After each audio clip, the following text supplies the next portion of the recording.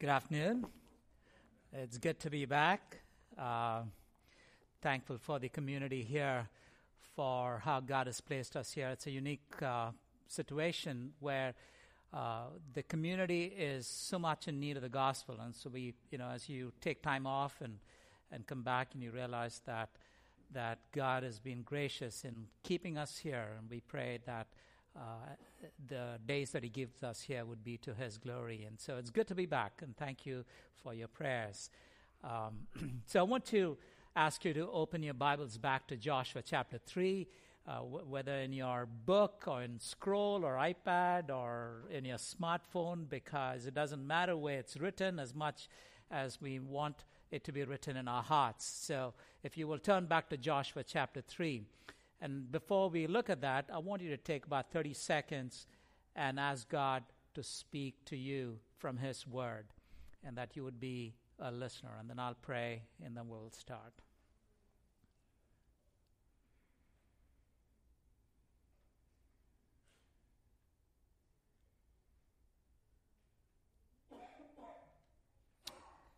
Father, this is your word, and we pray that you would speak to us. Keep us from distraction. Keep me from error. Keep us, Lord, centered and to be able to see the glories of Christ. We thank you again for your word that your Spirit is going to open up and make us understand. We love you, Lord. Thank you again in Jesus Christ, our Lord's name. Amen. Amen. All right, so we've been doing the series in Joshua. We are in chapter 3 today. This is a passage where the nation of Israel, the children of Israel, are crossing over the River Jordan. It's chapters 3 and chapters 4, but because it's a big passage, we will only look at chapter 3 today. And the key verse is verse 11.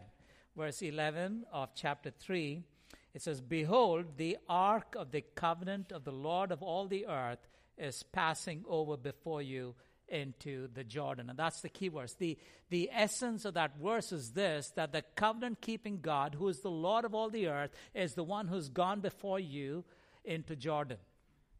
The covenant-keeping God, who is the Lord of all the earth, is the one who's gone before you into Jordan. And that the key idea of this passage, as we will look at, is that the rest from God rests on God. The rest of God rests on God. That is, God who promised rest will be the one who will offer rest. And so this morning we want to talk about rest. We are a generation that is restless.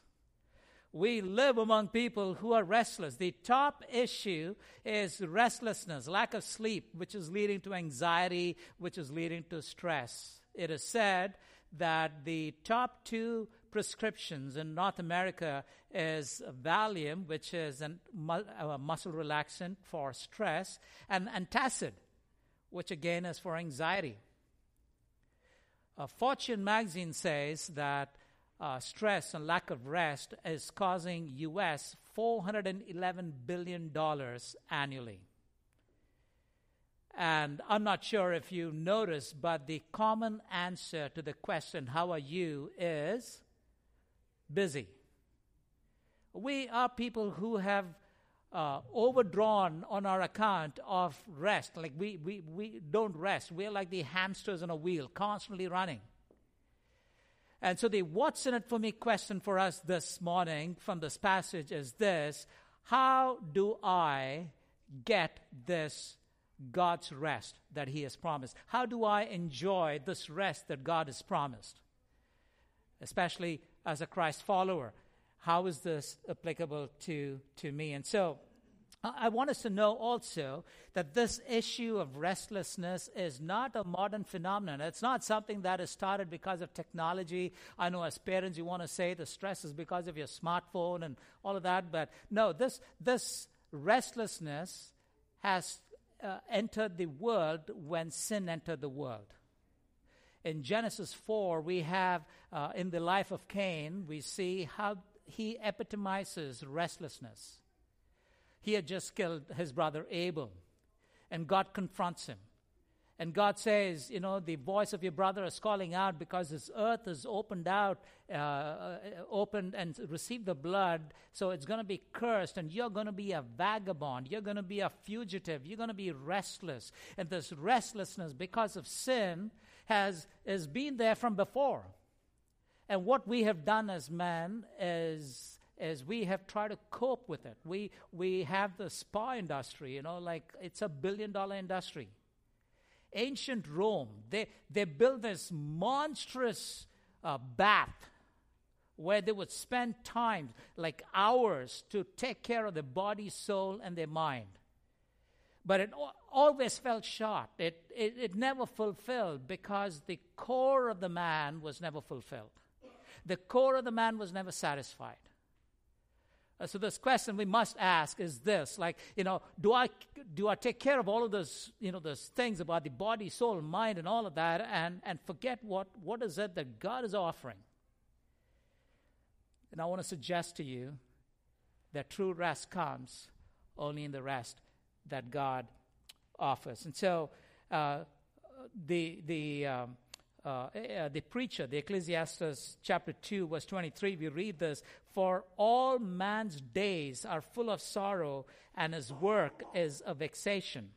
Even in the night his heart does not rest. This is also vanity," restlessness. We are like the dove that Noah sends out after the flood. The waters had abated, and the dove goes out, and it's trying to find its foot, and it says there, it found no rest. We are a generation of the restless.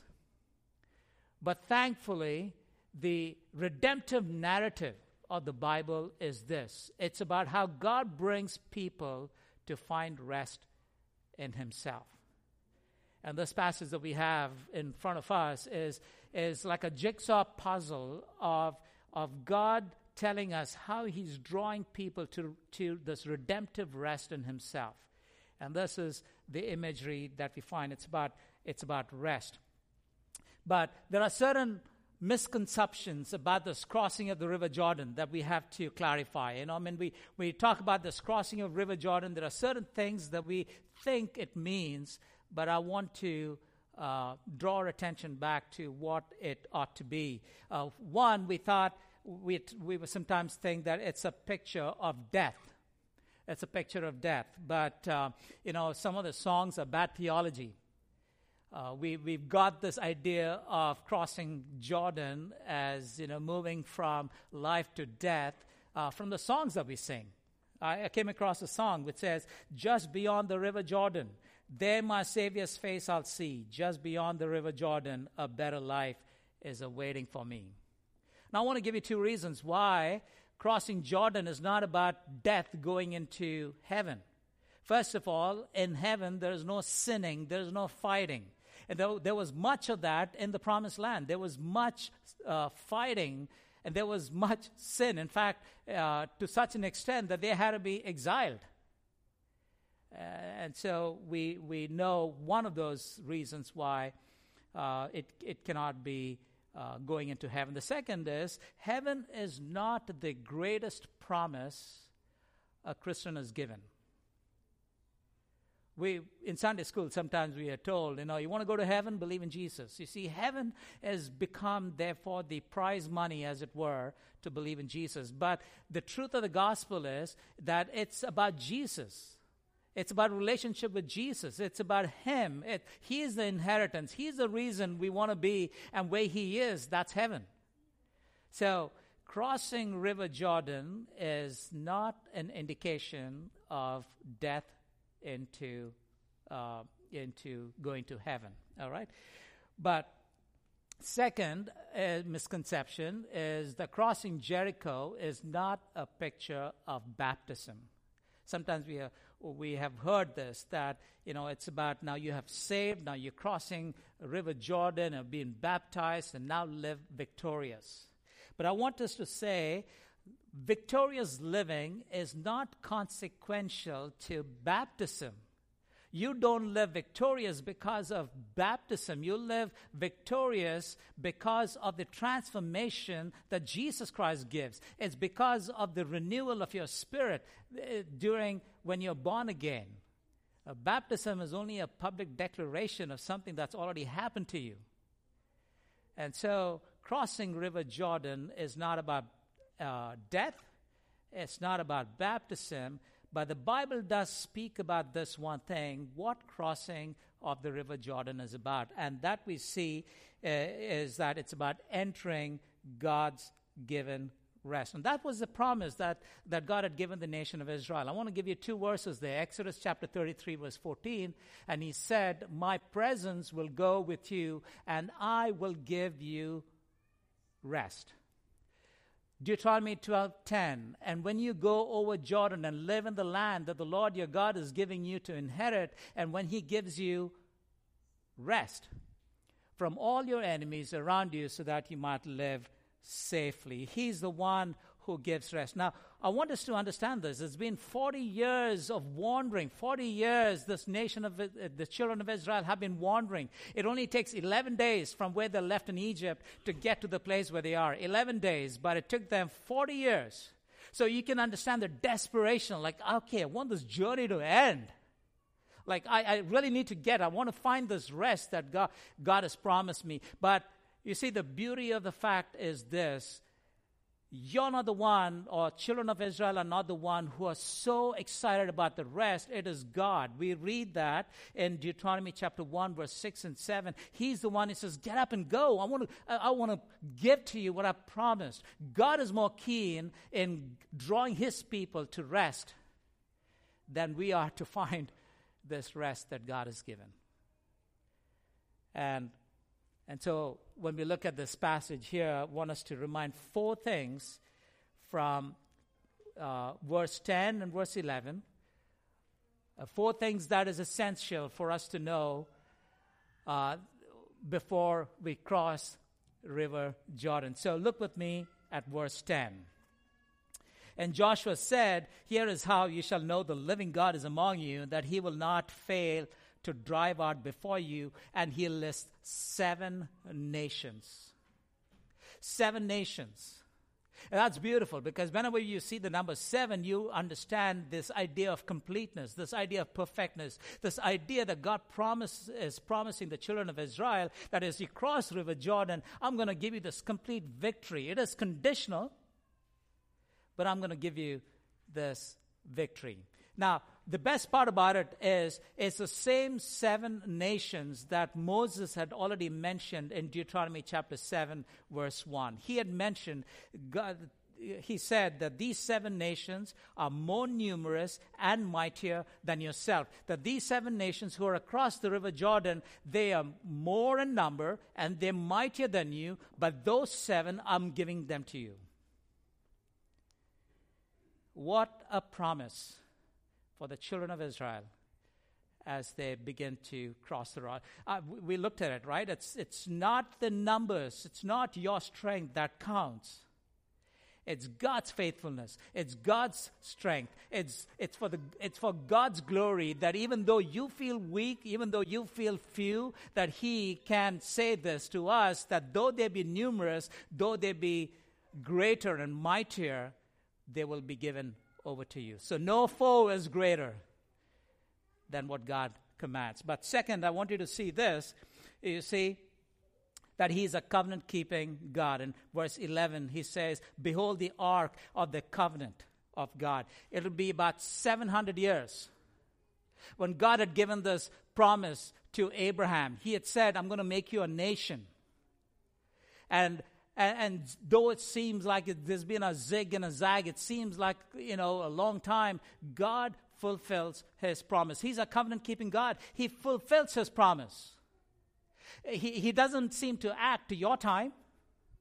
He's not acting to your schedule. You checked off and says, God, on Tuesday, would you answer my prayer? No, he doesn't do that. He acts on his schedule, his time, for his glory. And sometimes it's very difficult for us. But I want you to know that he's a covenant-keeping God who does not break his promise. He gives a word and he maintains it. Is the Ark of the Covenant that's gone before you. But the second thing, but look at the third thing. The third thing, that he is the Lord of all the earth. What a title. He's the Lord of all the earth. He's telling the children of Israel, listen, I'm the Lord of all the earth. I also possess and own the land on the other side of Jordan. There may be 7 nations more numerous and greater than you, but I own that land, and you can go there and you can possess it because I'm the Lord of the earth. He is the Lord of all the earth. But what gets me is this last part, which it says that God goes ahead of them.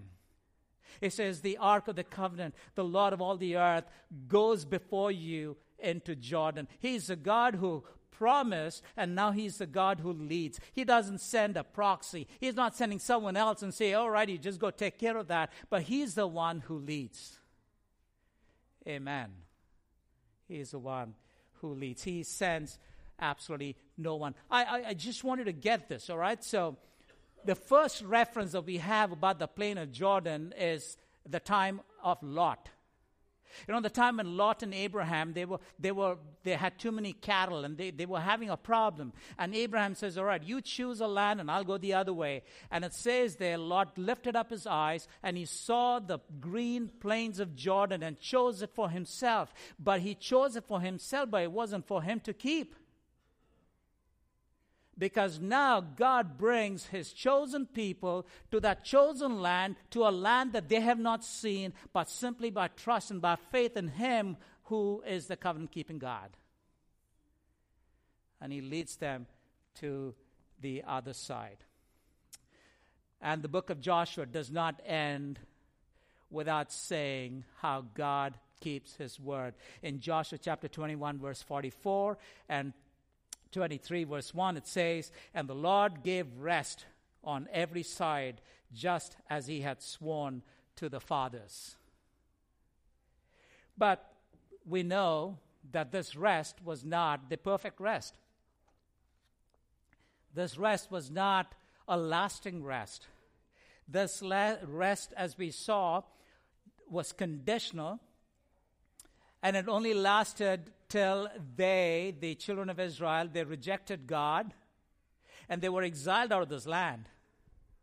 They did not have a self-rule from like 605 BC till as late as 1948.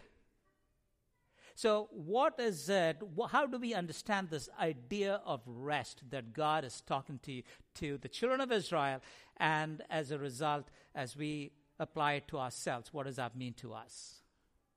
The idea of rest. And so for that, we'll have to turn to Hebrews chapter 3 and chapter 4. So will you turn with me to Hebrews chapter 3 and 4? We'll see this briefly, but this is where we get our application. This is where we will understand what is it that God is trying to tell us about rest. Okay, so Hebrews chapter 3 and chapter 4, the Hebrew writer is answering for us this question about rest. Now, chapter 4 of Hebrews is the most concentrated teaching, if you will, about this idea of rest. Okay? So, chapter 3, we find there are 2 groups of people. One group of people who were not able to cross into River Jordan, and another group of people who crossed over into River Jordan.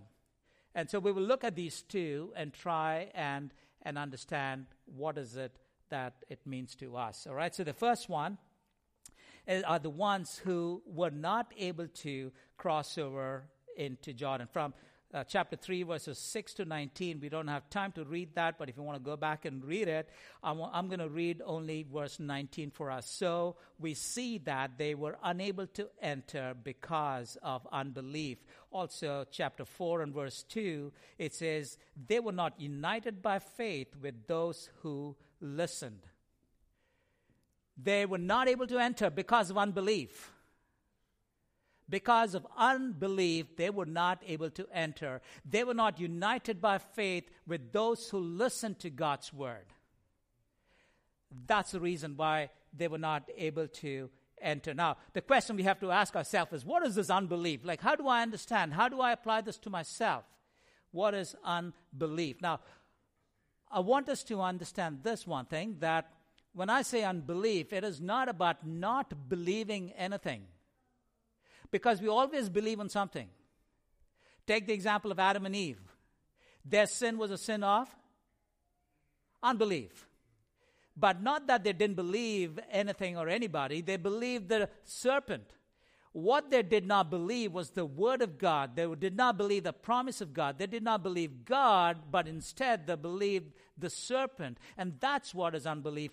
Belief in this context, belief for our understanding, is to do with God. And what do we do with God's word?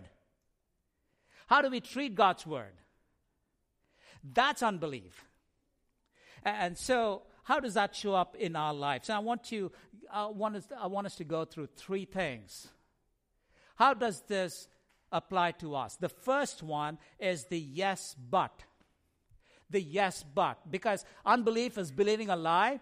And the first one is the yes, but.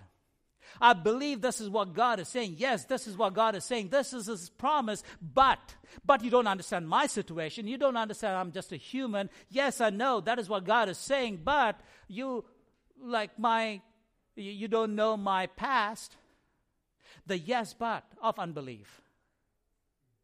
The yes, but where we're saying that no, it's okay for everybody else, but not for me because I'm unique in this situation. The yes, but. I want to ask you this one thing. Since when has the efficiency of God's promises depended on your situation? When has His promise delayed, or when has His promise been affected because of your circumstance? His promise is dependent on His faithfulness, not on your lack of being able to put life together. And that's what we need, God's promise. So yes, but doesn't work for us. But look at the second one. What if? The what if, the problem of what if. We fear the what if. What if I'm crossing River Jordan, what if all the waters are going to come rushing back at me? What if?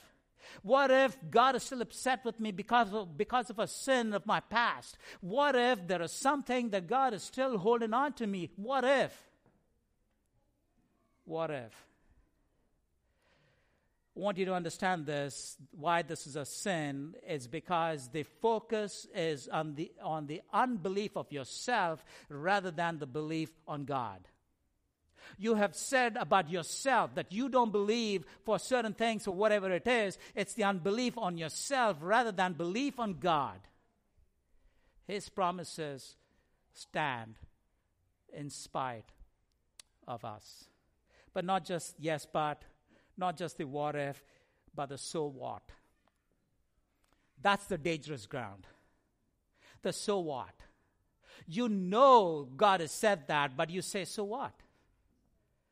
You know this is what God says, and He says, I know people are the ones who judge when I do things, but God understands, He's not going to strike me dead. Nobody's died sinning or going against God.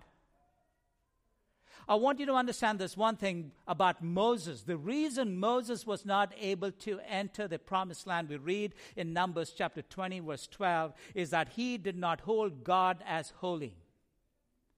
He did not hold God as holy. When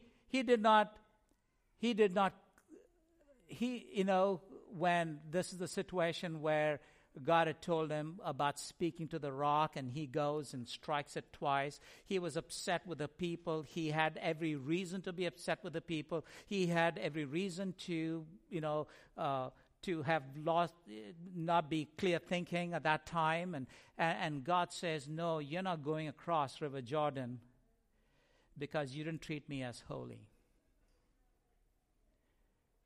Unbelief happens when we treat things of God as not as precious, not as holy, and God is not glorified through our words or deeds or actions. The so what. But there's also another way of looking at unbelief in this passage in verses 8 and 10. It's about not bringing the knowledge in our minds to rest in our hearts. not bringing the knowledge in our minds to rest in our hearts. Verse 8, it says, do not harden your hearts as in the rebellion. It talks about hardened hearts. And verse 10, the latter part, it says, they will go astray in their heart. It talks about the straying heart. Now let me explain this with you, explain this with an illustration. We were doing the series from John. In John chapter 11, the Lord was 4 days delayed. Lazarus had died. And when he comes to Bethany, Martha comes up to him and says, Lord, if you had been here, my brother would not have died. But I know that whatever you ask, the Lord will give. God will answer. And so Jesus says, your brother will rise again. And Martha says, I know that he will rise again on the last day. And Jesus says, I am the resurrection and life.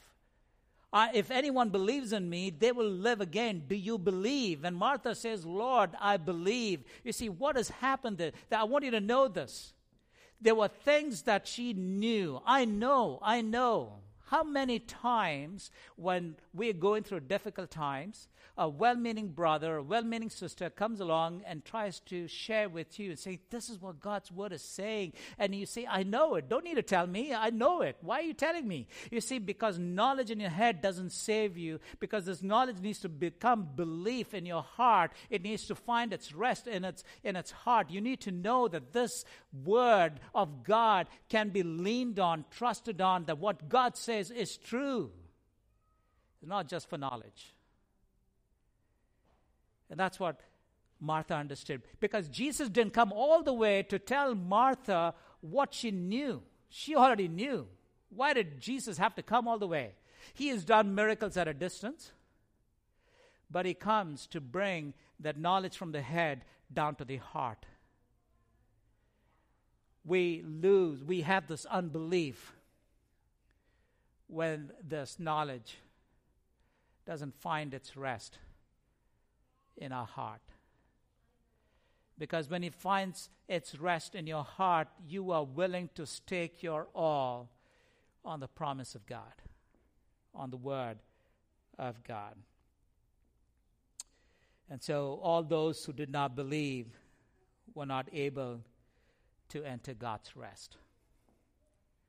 We have to ask ourselves this question. Has unbelief prevented us from enjoying God's rest? That's the exhortation of chapter 3 and chapter 4. The Hebrew writer is saying, he's giving us the example of these people who, because of unbelief, were not able to enter rest. And he says, don't be like that. Hope that doesn't happen to you. That because of unbelief, we're not able to enjoy God's rest. Then there are those who did enter the promised land. They were allowed a taste of God's rest. But unfortunately, they equated the possession of land, they equated real estate as their final source of rest. The possession of land. We do that sometimes, I don't know, if you have a fancy car or a fancy house or something, we think God has blessed you. Oh, God has blessed you. And we assume that to be this ultimate. We link our blessings, our rest, our final, the level that we need to reach through the blessings that God has given us, through those physical blessings that God has given us. But it is not, you see, because this nation of Israel, the children of Israel, they thought land is what was important. They rejected even the Messiah. They rejected the Messiah because they thought this Messiah is going to come. He's going to overthrow the Roman government and establish the divine kingdom. But he doesn't do that.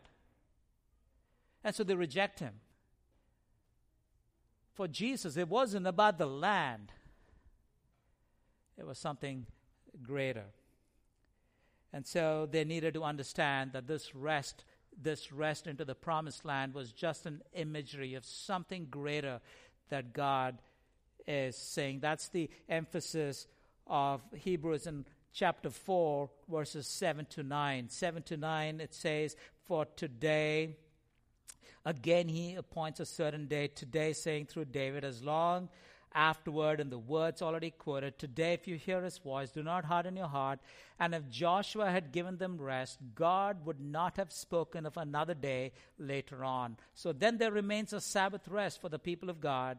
For whoever has entered God's rest has also rested from his works, as did God also." You see, the idea is this, that this rest of moving into the promised land is just an imagery of something that God wants to show to his people, about this true rest that is found in himself. And so the question then we have to ask is, what is this rest that God has promised his people? How do we understand? What is this rest, right? Now, I want us to understand one thing, that it is not about losing salvation. It's not about losing salvation, because salvation is not dependent on your faithfulness. It depends on God's faithfulness. And also the phraseology there is about entering God's rest, not about losing God's rest. So there is something else that is being said, and that needs to be cleared. The Hebrew writer actually uses 4 or 5 different ways of this rest. So there is a lot of discussion about what is the Hebrew writer saying. And I think what Constable is saying is probably the best explanation. And he says the rest is about enjoying our inheritance in God, about the best that God has to offer, both here and the after. And so one of the reasons why there is this varieties of Christian, why is it that if you become a Christ follower, it is not necessary that you have found that rest? Now I want to suggest to you that it may be because of this inability to believe, faithlessness. Even though you have faith in the salvation, the salvific faith is this sanctifying, this everyday trust that we have a problem with. And there's also not just that, but there's also something into the future. Abraham understood that. We read about it in Hebrews chapter 11, that Abraham, living in the promised land, he lives in tents because he wasn't just satisfied with that promised land that God had given. He was looking forward to a city which had foundation. The architect and the designer was God himself. And so I want us to understand, first of all, that this rest, this true rest is spiritual, first of all. It's to do with the inner man. It's to do with something that is happening in your heart before it can be any of the other things. And if the thing on the inside, the heart on the inside is not changed, then we have a problem. You see, we saw with Cain, because of sin entering, there was restlessness. Sin came and rest was taken away. And for now rest to come, sin is to be taken away. You have to address. You see, that is the essential component. We have understood. You see, when you read the Bible, the redemptive story of the Bible is this: that God gave us a choice, and in our choice we sinned. We did what we think was right, and we turned against God. And we lost this relationship, this rest that we would have in God. And the story of the Bible is how God constantly draws us back to himself, and again through various interventions, because he's leading us to this one person called Jesus Christ, in whom is all the rest. He is the one who came and says, "Come unto me, all you who are weary and heavy laden, I will give you rest." I'll give you rest. Every other rest just pales, or are just signposts at best, pointing to Christ, in whom we have this rest. And in chapter 4, verse 7 of Hebrews, we saw that this invitation is still open. This invitation is still open. It is not just the rest that Joshua gave to the children of Israel, but the rest found in Jesus Christ is available for us today. It's available for you who have not believed in Jesus Christ ever before. You haven't understood that He is God who came down as man, who died on the cross for you, and that by saying that, yes, I know my sins have been forgiven because He took them upon Himself. I trust Him. I believe Him, that I can find my rest in Him. That's the amazing story of the gospel. But for us who know the gospel, who know the salvation story, and yet every day we have to draw back and say, oh Lord Jesus, apart from you, there is no other place I can find my rest. Not in the blessings that you've given me. Not in the position, not in the career advancement, not in a family relationship, nothing else, oh God. My trust is on you. You are the one who gives me true rest. You are the priority of my life. You're the Lord of my life.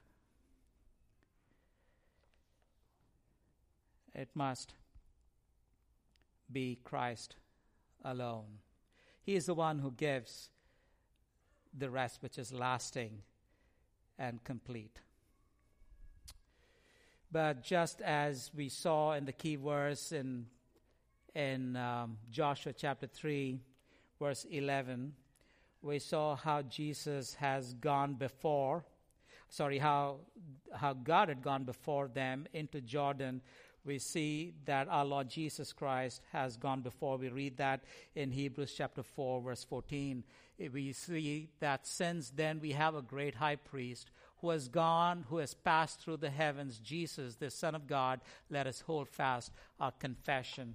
Just as our key verse would say, that the ark of the covenant of the Lord of all the earth has gone ahead of you into Jordan, our King, our Joshua, because the meaning of the word Joshua is Jesus. Jesus meaning God saves. He's the one who saves. He is gone ahead of us. And because He's gone ahead of us, we see the same pattern being repeated, the same imagery. We know that this assurance of rest is guaranteed in Christ Jesus. He becomes our basis of rest. He alone must be our rest. We have no rest apart from that. All other rest will fall apart. Christ alone. Christ is our Joshua. Christ is the one who becomes our new leader, who takes us through River Jordan. And it says there that the waters were parted from Adam till Arabah, which is the salt sea. Whether it be from Adam till the end of the generation, anyone who trusts in this new leader, the Lord Jesus Christ, can find their rest in Him as they cross over with Him. And the wonderful part of how chapter 3 ends is, this is how it says here in verse 17. Now the priest bearing the ark of the covenant of the Lord stood firmly on ground in the midst of Jordan, and all Israel passing over on dry ground until all, just mark this, until all nation finished passing over the Jordan. This is the first time the children of Israel have been addressed as a nation. And as they cross over, the promise that was made to Abraham in Genesis chapter 12, verses 1 and 2, that I will make you a nation, is fulfilled as they move on. And you will find the complete fulfillment in Christ Jesus alone. May He be your King. May He be your leader. May He be your Lord. May He be the one who is the Lord of all the earth, the covenant-keeping God who has passed on before us, and that we will joyfully follow Him. May His name be glorified. Father God, we want to thank You for Your Son, our Joshua, the one who leads us ahead, the one who gives us rest. We often become weary, O Lord. We become tired. We are so tired and busy, caught up. But we thank You that as we align, as we see that in Christ we can find our rest. As we strip ourselves away of rest in everything else, and we solely rest on you.